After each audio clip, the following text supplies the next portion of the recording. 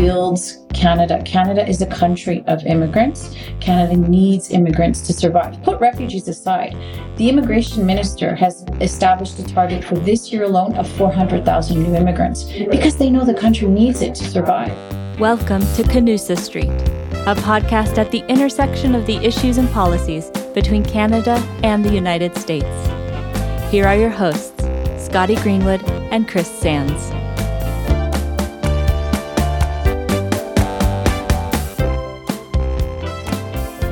Welcome back to Canusa Street, everybody. I'm Scotty Greenwood with the Canadian American Business Council, and I'm joined by Professor Chris Sands of the Woodrow Wilson Center. Hello, Chris. Great to be back with you, Scotty, here on Canusa Street. Great to be back with you, and we are in our pop-up studio here in Mexico City, and at the North Capitol Forum, the U.S.-Mexico Foundation has a wonderful convening of civil society and policymakers from three countries, and today we're talking to, this episode, we're talking to people from the United Nations about refugees and human migration, a huge issue here in North America and around the world. And so with that, Chris, we're so honored to have our guests. Let me invite you to introduce them properly. Sure. Thank you very much, Scotty. And it's an exciting group. We have Ms. Rima Jamous, who is the United Nations High Commissioner for Refugees representative to Canada. And so you know the situation in Canada. She served as Deputy Director of the UNHCR Bureau for the Middle East and North Africa, covering operations in North Africa, Yemen, the Gulf Cooperation Council countries, and Israel. She's also served as legal counsel to the Information and Privacy Commissioner of Ontario, which I think is very interesting. It is a nice touch. Also, we have Giovanni Lepri, who is United Nations High Commissioner for Refugees representative to Mexico, where we are now. Born and raised in Milan, where he got a degree from the Milan State University in political science. He specialized in international relations and law, got a master's in public policy from the University of London, where he studied economics, and attended the Forced Migration School at Oxford, which is very impressive. He's had a UN career that's gone from New York at the Economic and Social Affairs Department, and later joining the World Food Program, running a program in Honduras. He has had an amazing series of world-spanning jobs, serving in the Democratic Republic of Congo, Chad, Sudan, Mozambique, Colombia, Italy, and Greece. And he's been here in Mexico since 2019. Finally, and I guess I put the American last, but truly I'm only going in the order of your last names alphabetically. Matthew Reynolds is a UNHCR representative to the United States and the Caribbean. Mr. Reynolds' career includes more than 30 years in government service, humanitarian response oversight and management. He assumed the role of representative to the United States and the Caribbean in June of 2017. But before joining UNHCR, Mr. Reynolds served as the North America representative for the United Nations Relief and Works Agency for Palestinian refugees in the Near East. He has served as U.S. Assistant Secretary of State for Legislative Affairs, and in that capacity, he was the principal congressional advisor to the Secretary of State, Condoleezza Rice, which is a good friend of the Wilson Center and a really great person. So with that, welcome all of you. And Scotty, you get to lead off the questioning. Well, thank you. Welcome all three of you, and thank you for joining us. I'll just start with one question, and each of you can take this anywhere you want, but we're here in Mexico City. We're at the North Capitol Forum, where United States, Canada, and Mexico are talking about all the issues about what Enrique Perret likes to call the North American way. Why are you here, and what are each of you hoping to get out of this conversation? And maybe we'll start with you. Yeah, thank you, Scotty, and thank you, Chris, and thank you for inviting us to share our views. I think the main reason why we are here was mentioned many times yesterday in the opening, and is inclusion. The word inclusion and the word of having this big, fascinating economic and social space, which is 500 million people, the North America, which includes Mexico, Canada, and the US, and the fact that refugees can be part of this space and can be included in the society and can be productive and part of the society. We found this is an incredible opportunity. And the three of us, we're not only convinced because we are UNHCR representatives that this is possible, but because we are seeing it. We are seeing it happening.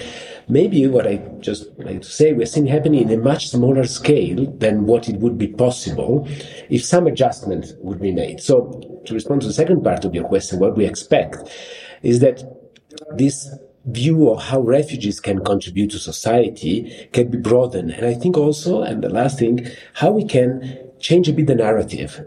I think that progress has been made as considering refugees, first of all, as people, second, as people that have fled their countries against their will.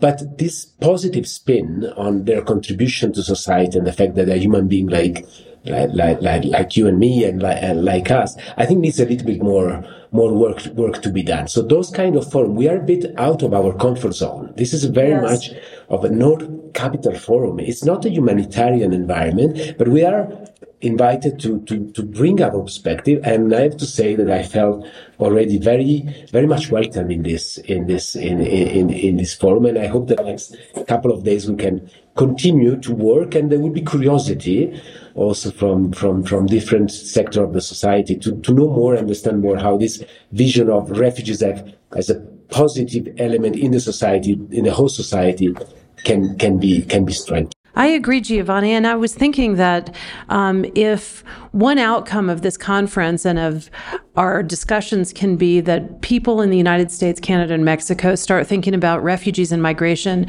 as a competitive advantage, as opposed to something that is a problem to be dealt with, that would be a wonderful way to acknowledge reality about these people. Rima, let's go to you. And same question about what you're hoping to get out of this conference and your perspective. Well, I think we've reached a very critical tipping point as the United Nations, and looking at forced displacement globally.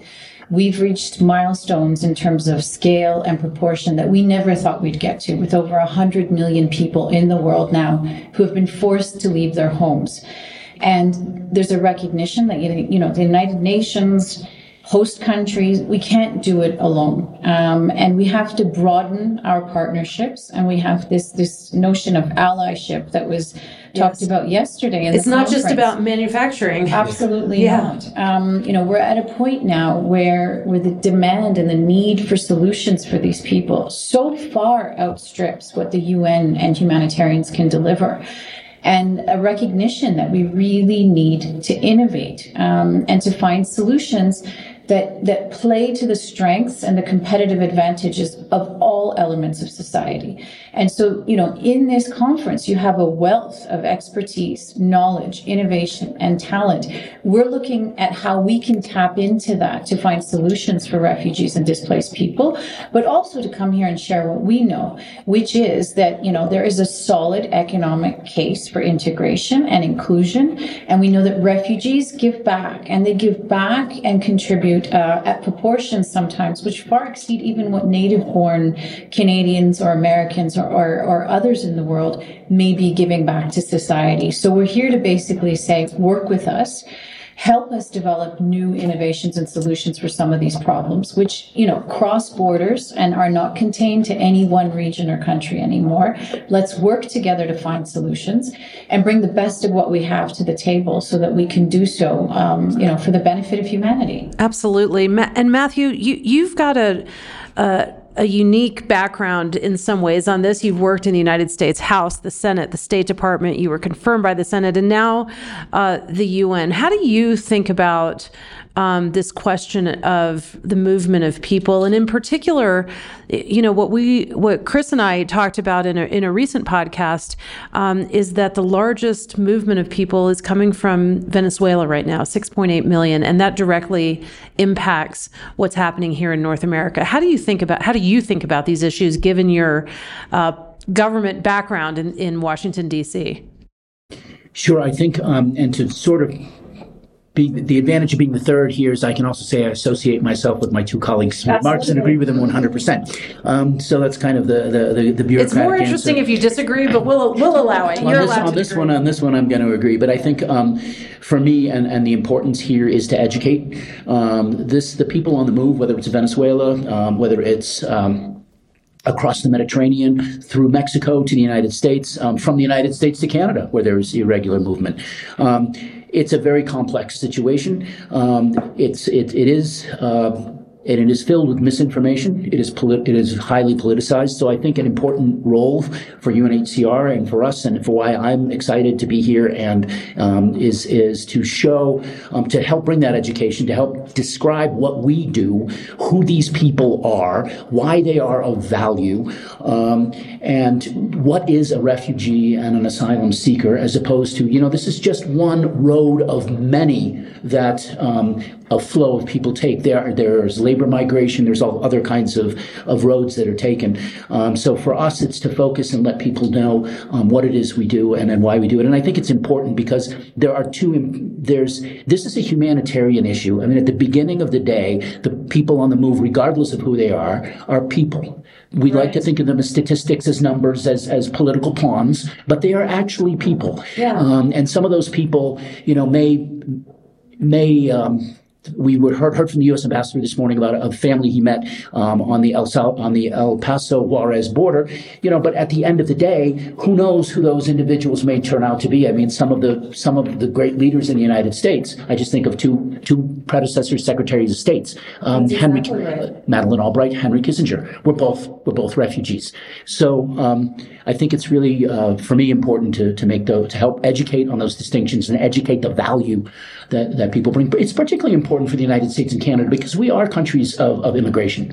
And some came as refugees, some came through family unification, some came through other opportunities, but we need to appreciate the value of the human. Well, and not to get too literally biblical here, Chris, but there is this idea that has been passed down for thousands of years. Whatsoever you do to the least of my brethren, thus you do to me, right? So to your point, all three of you, that these are our people, these are our brothers and sisters, I think is important. I appreciate you bringing it because it is not just a statistic. It's not just a political game to be played in any country. It's quite real. So appreciate that very much. Chris? Yeah, I'm going to work in the reverse order. I want to talk a little bit about the economics of migration. And particularly with refugees, we have this old idea that they come and then they go. They go back home at some point. But often there's a prolonged period of being in the country, and maybe we want to integrate them into our regular society. When it comes to economic contributions, things like credentialing and recognizing the training they may have had elsewhere so they can actually perform to their best potential is a challenge in all three of our countries. And we haven't really dealt with it in USMCA or NAFTA or any of that. So let me start with you, Matthew. How does the U.S. get migration, new people, into a productive contribution in the economy, and how important is that contribution to the United States? It's very important, and I'm going to speak directly to the forcibly displaced because, as you know, like I just said, there's lots of different forms of immigration, and honestly, we have enough on our hands with forcibly displaced and refugees coming to the U.S. not to handle so many of the other categories. But first, it's important to note there are various kinds of forced displaced that come to the United States. You have asylum seekers who come oftentimes across the southern border of the United States from Mexico, as well as we have refugees that are resettled, which is also an important program in Canada. It's important to note that only 1% of all refugees would be considered for third country resettlement, and the number that actually get resettled are very low. I think I'm going to take a circuitous way to answer your question, which is to say that there was recently a study done by the the Center for Global Development, which looked at what happened when the United States in fiscal year 16 had about 85,000 refugees resettled every year. Over the course of the next couple of years, down to 20, the number dropped significantly. So there were 300,000 missing new refugees coming into the United States, 300,000 over those years if you take those numbers together. What was the economic impact of those refugees, those missing refugees, and missing affirmative asylum cases? The negative loss, the impact, was approximately $9.1 billion in economic activity and about $2 billion in tax revenue for the refugee stream, and a loss of about $8.9 billion and $1.5 billion in tax revenue for the reduction in the asylum stream. So, it's important. I think it's important to note that all of these, people coming, they're all consumers. Most are or become workers, most are or become taxpayers, and most are or become investors. So it's not like the political pundits argue that this is a burden. In fact, not including them is a great expense. Exclusion is an expense. Now, in the U.S., there is a refugee resettlement program. So it's an organized program of which UNHCR provides essentially a long list of people that we feel are very vulnerable and in need of resettlement. The United States government makes the choices as to who comes into the United States. I think there's a lot of misunderstanding in the world that the UNHCR imposes refugees on countries. We do not. It's much like a menu, and the individual countries choose who it is that complies with their laws and their requirements.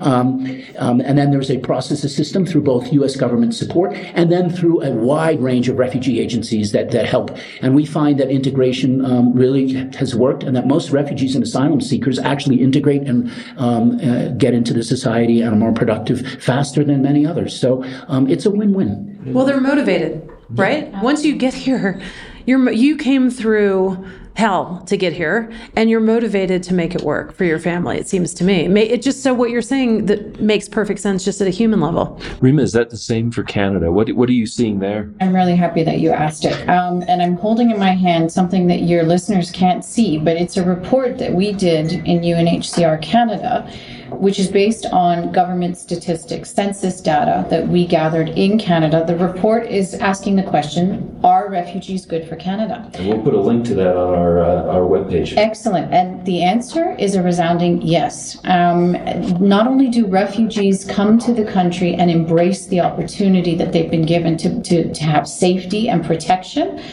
but they actually contribute significantly to the social, the economic, and cultural diversity of the country, which is something in Canada we really pride ourselves on. I'm going to share a few statistics because I think they're very telling. You talked about people coming and whether or not they stay. Some of the evidence that we have now shows that not only do they stay, but they pay back in taxes, both income taxes and sales tax, far more than they ever received in government support. They're homeowners at a higher proportion than native-born Canadians. So after 10 years, 2/3 of refugees become homeowners. And what does that tell us? It tells us, first, it's a sign of financial health to be able to make that kind of a purchase. But secondly, it's a commitment to the community. You are there to stay and to give back to the country that took you in. You talked about people struggling and really making use of that opportunity. Well, we see it play out in the children of refugees who actually, at a higher rate than native-born Canadians, are completing higher education. They graduate from university at higher levels, first at the entry level, but also at master's degree level. So they're taking the most that they can from this opportunity and enriching the society and giving back. They're also a lot younger than Canadians. And in Canada, we have a small population, but we also have a rapidly aging population. And so you're getting groups of people now coming in at a younger age with a longer lifespan, hopefully, to contribute through the workforce, which is something we really need in Canada because we've got nearly 1 million vacancies in the job market. And a lot of these are persistent and we just cannot fill them with Canadians. So overall, we're seeing very positive outcomes. And we're making the case, and the data is making the case, that refugees are contributing and very good for the economy. Well, and somehow, before we go to Giovanni, somehow in the political contrast, it seems to me, between Canada and the United States about how our two countries and cultures view newcomers, it's completely different. In Canada, it's relatively accepted, and in the United States, it's controversial. Would you two agree with that, Rima? Well, I think Canada really prides itself on being an open, hospitable country. It's a multicultural country, but it also, in addition to wanting to be But the U.S. should too, and yet we don't, and our neighbors do. Well, Weird. I think that there has to be a recognition that Canada has a bit of a geographical difference than the U.S. The U.S. serves as a big buffer in between, so Canada doesn't see the same kind of traffic, let's say, that the U.S. may have to reckon with. But there is a recognition that multiculturalism enriches society and it builds Canada. Canada is a country of immigrants. Canada needs immigrants to survive. Put refugees aside. The immigration minister has established a target for this year alone of 400,000 new immigrants because they know the country needs it to survive. Well, and Chris and I had the Premier of Nova Scotia on last December on this podcast, and his top priority was growing his population, and they're not going to be able to do it just locally. They're going to have to. They're going to have immigrants. Well, I want to pick this up and find out about the country where we are now, which is Mexico. And Canada and the U.S. often feel like the world is an ocean away, and so people don't just come by. But Mexico is in many ways on the conduit. It's on the way for people to come by land, and so close to situations like Venezuela. How is the economic contribution of migration seen here? And just as a personal comment, I've come to Mexico City over the years, and I'm always impressed, and I know it's a big city, but to see how diverse the population becomes more so each time I come. So tell us a little bit about how Mexico is viewing the economic contribution of their migrants. Thank you for this question. I love this question, as Rima also mentioned. I'm a bit worried because being an Italian national, I tend to speak a lot. And this question, I could speak for an hour, really. The first quick answer is Mexico is becoming more and more a country of destination. Mexico has been historically seen as a country of transit, as a country actually of emigration out of Mexico, and is becoming more and more a country where people, and as Matt said before, I will focus on refugees, on people forcibly displaced, are seeing Mexico as an opportunity to rebuild their life. Now, to rebuild their life, they need the right tools to do it. So there is a responsibility, and I think Mexico is progressing in that sense, but there is more that has to be done in terms of giving the right tools. The right tools are documentation, this is very important, is financial inclusion, the possibility of actually opening a bank account to get your salary, and having your access to services as refugees being guaranteed. So in that sense, I think there is a responsibility. But at the same time, and this is Matt also mentioned before, the education, and I think there is a sentence a phrase I like to repeat that is ignorance is the best friend of xenophobia. If you don't know, you tend to say, I don't want to know, to push away from you. But knowing what is the reality in terms of numbers, opportunities, in terms of what my colleagues already mentioned, the real contribution of refugees to the society. We're going to have a panel in half an hour, and in the panel, we have a refugee. And she's a Venezuelan refugee nurse, which not only contributed during COVID here in Mexico as a refugee in the health sector, but now she's working and she's rebuilding her life here in Mexico. And as Daniela, there are thousands that already are today in Mexico being integrated in the society, working in the formal sector. They're not working in the little informal business, but they're working. And we have as a program here with more than 400 companies, some big multinational and some small companies which are recruiting refugees, and they are not only happy to do it because they think that is a good socially and demonstrated that they're doing something good, but because they see that, first of all, refugees tend to rotate less, so there is less turnover, so there is more stability. Right. They're very committed, and they become part of the business community quite quickly. So I'd like to say that I like the win-win, but I would say this is a win-win-win. Because the refugees win because they have a second chance, they can reestablish their lives. The society wins because it's also part of stabilization and responding to a need, and companies also are directly receiving a benefit. And maybe the last, and we have also students. We have now actively 51 university students. They have top grades. They come from Honduras, from Salvador, from Venezuela. They have the top grades, and 10 days ago, the German president was here visiting. Steinmeier was here visiting, and he wanted to meet them. He was here in Mexico City, and he asked me to meet them because they have a scholarship from the German government. Oh, nice. And I was proud. I was as proud as I don't have with my children, with those students, because they were articulated, clear-minded, but the most important thing, they all said, we want to give back to the society what we receive. We are very privileged. Not many got this chance, so we want to give back. So you see those young people getting part of the Mexican society and wanting to give back. So I think this is telling. It is telling, and just a quick follow up there. If you were to ask anyone in the United States, Canada, or anywhere, do you need more nurses? Would you like more nurses? The answer is heck yes. Ask any mayor, ask any county commissioner. Yes, we need more nurses. So I think part of this, and I appreciate the work all three of you are doing, is about how we communicate what the opportunity is, not just what the challenge is, but what the opportunity is. Chris, I think we're going to take a quick break here, but when we come back to you with a really interesting conversation with our colleagues from the UNHCR. Absolutely. I can't wait. But first, a break.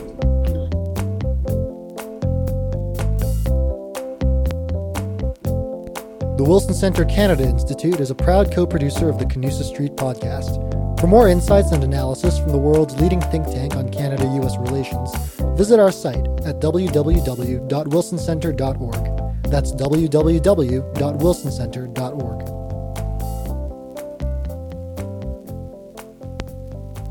Excellent. Welcome back to Canusa Street. We are here with three representatives of the UN High Commission on Refugees, which colloquially we think of as the UN's refugee agency.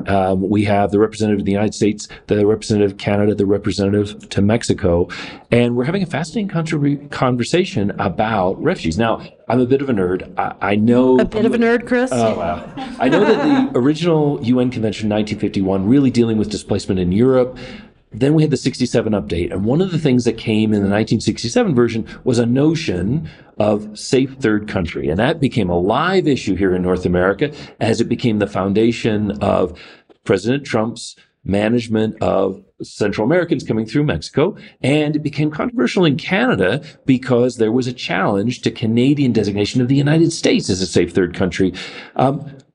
That just brings me to the obstacles that we face in achieving, the potential of refugees as they come into our societies. And I'm going to go back in reverse order and start with you, Giovanni.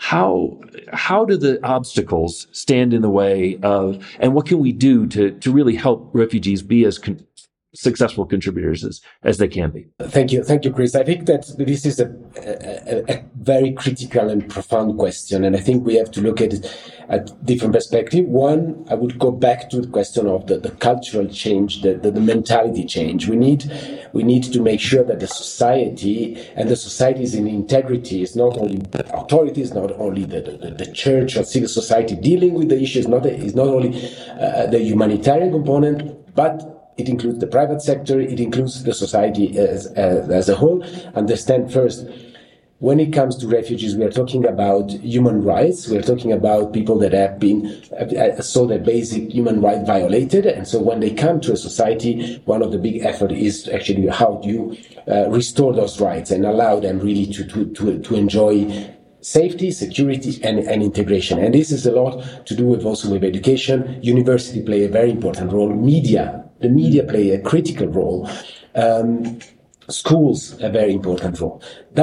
Once that is, let's say, taken care of, I think that the second is what are the bureaucratic procedural impediments that actually make this journey difficult. And I would just start from the first point. Mexico last year received 131,000 asylum claims, which brought Mexico at the third place worldwide as new asylum claims, just after the US and Germany. Third. US, who's first, US or Germany? Germany. And then Mexico. Wow. And Mexico went very close to Germany. It was for asylum claims. Yeah. Asylum claims. So the third country in the world.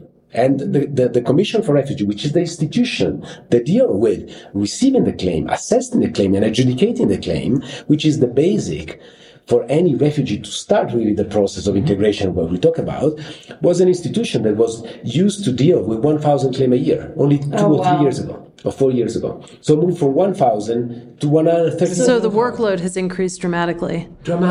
But the bureaucracy has remained the same. The bureaucracy and the funding that is given to this institution has also remained more or less the same. So I think if we want fair and efficient systems that can actually adjudicate the claims and allow the second part of the process, which is the integration, becoming active contributor to the society, to happen, then resources have to be given to the institutions that needs to deal, because not UNHCR. I mean, we are an international organization here to help the government and the society to respond to their obligations and to actually respond to the needs of refugees. But there is a limit to what we can do. So I think that part is important. Another one, and I would just go to a very, very specific point.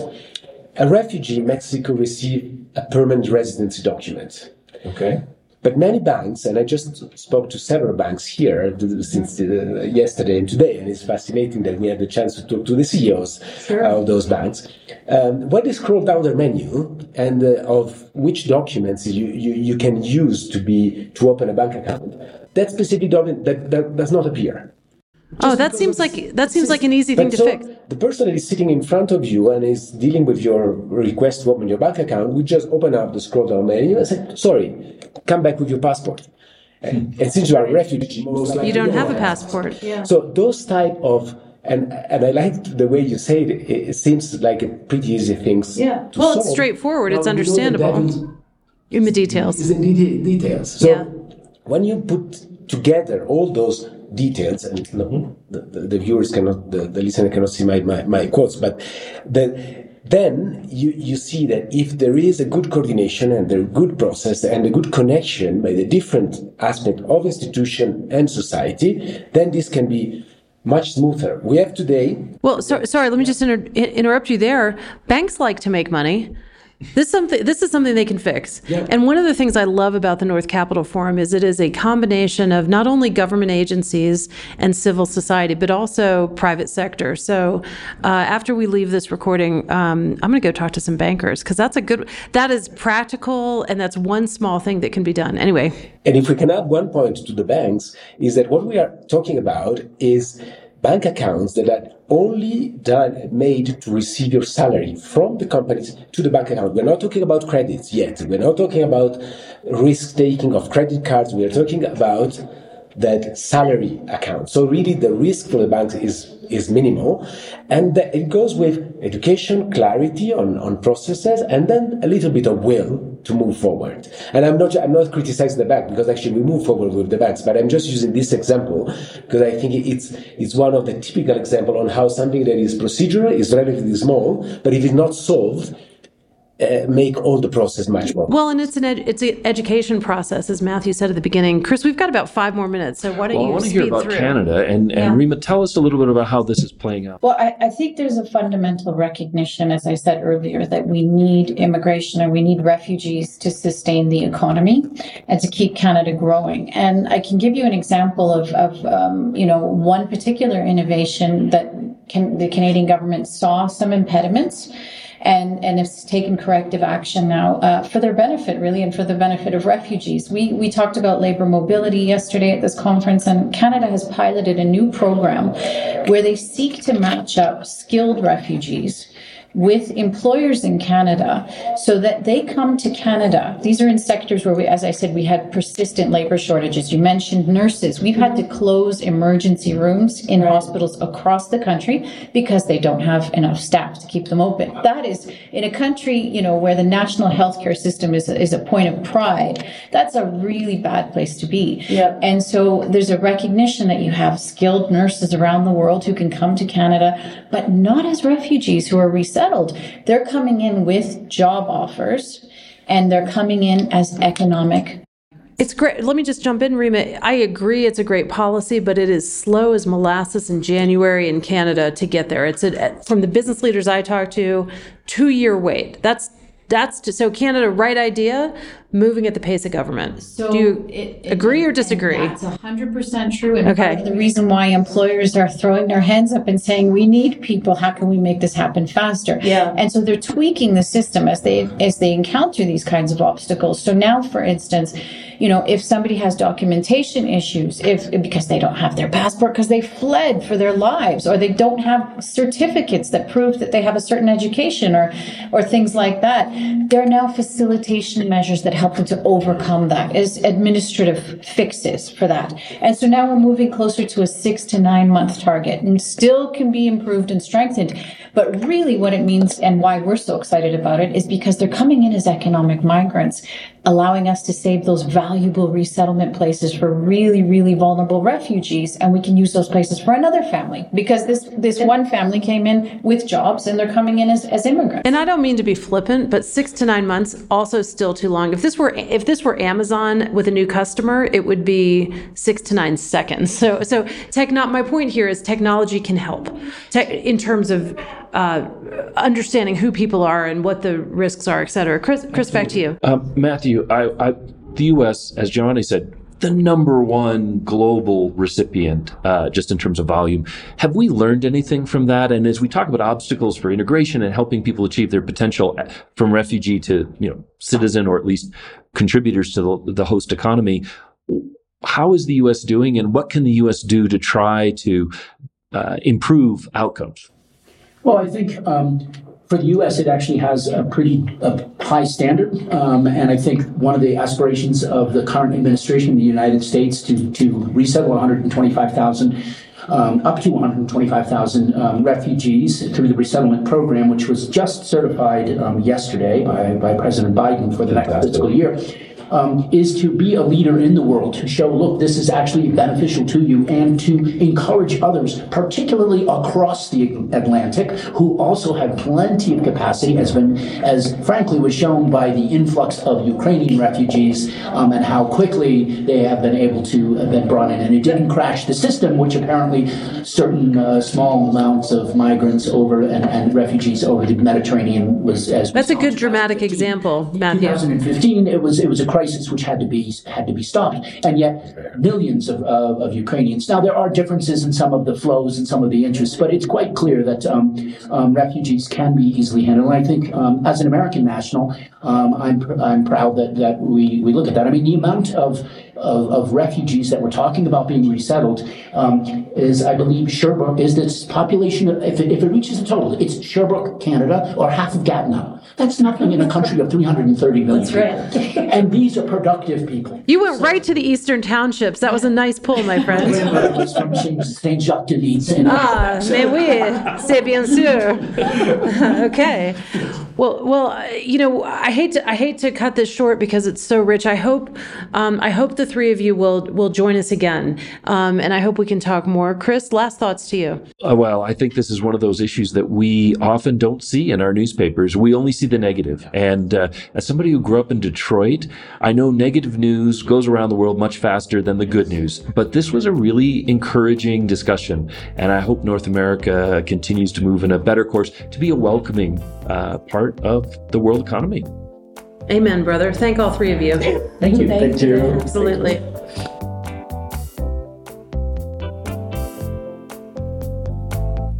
Well, Chris, it might have seemed unusual, like an unusual idea to have the UN High Commission on Refugees here on Canusa Street, but we're in Mexico City. We're talking about the movement of people, and this conversation I found to be illuminating, urgent, and important.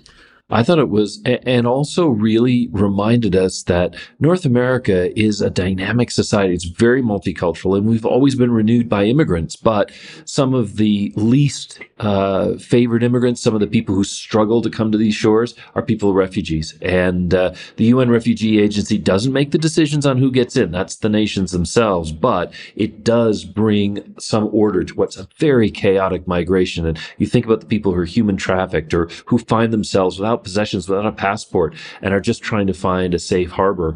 It's such important humanitarian priority. It was great to hear that not only is the UN working, but that Canada, the US, and Mexico are talking to each other and actually, I think, making a difference together. Absolutely. And to think that we can both solve a humanitarian problem and help the economic situation by getting people, there are job vacancies everywhere in North America. And if you can kill two birds with one stone, all the better. Absolutely. And I agree with you on that. And I also was really pleased to hear that, these were people who talked to Congress. These are people who talked to the executive branch, but also people who talked to communities. So very important piece of the puzzle. I'm so glad we had them Me too. And to have all three in one, Canada, Mexico, and the United States, that's part of being here at the North Capitol Forum that I think is an extra special bonus. Yes, I wanted to make sure that each got equal time, and it's always so hard. And that episode, I think we could have gone for another hour just because there was so much material, but that's going to be the best 30 minutes I think our listeners have all week.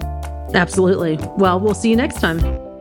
This podcast is brought to you by the Canadian American Business Council and the Wilson Center. If you like this episode, help others find our show and give us a rating on Apple Podcasts or Spotify.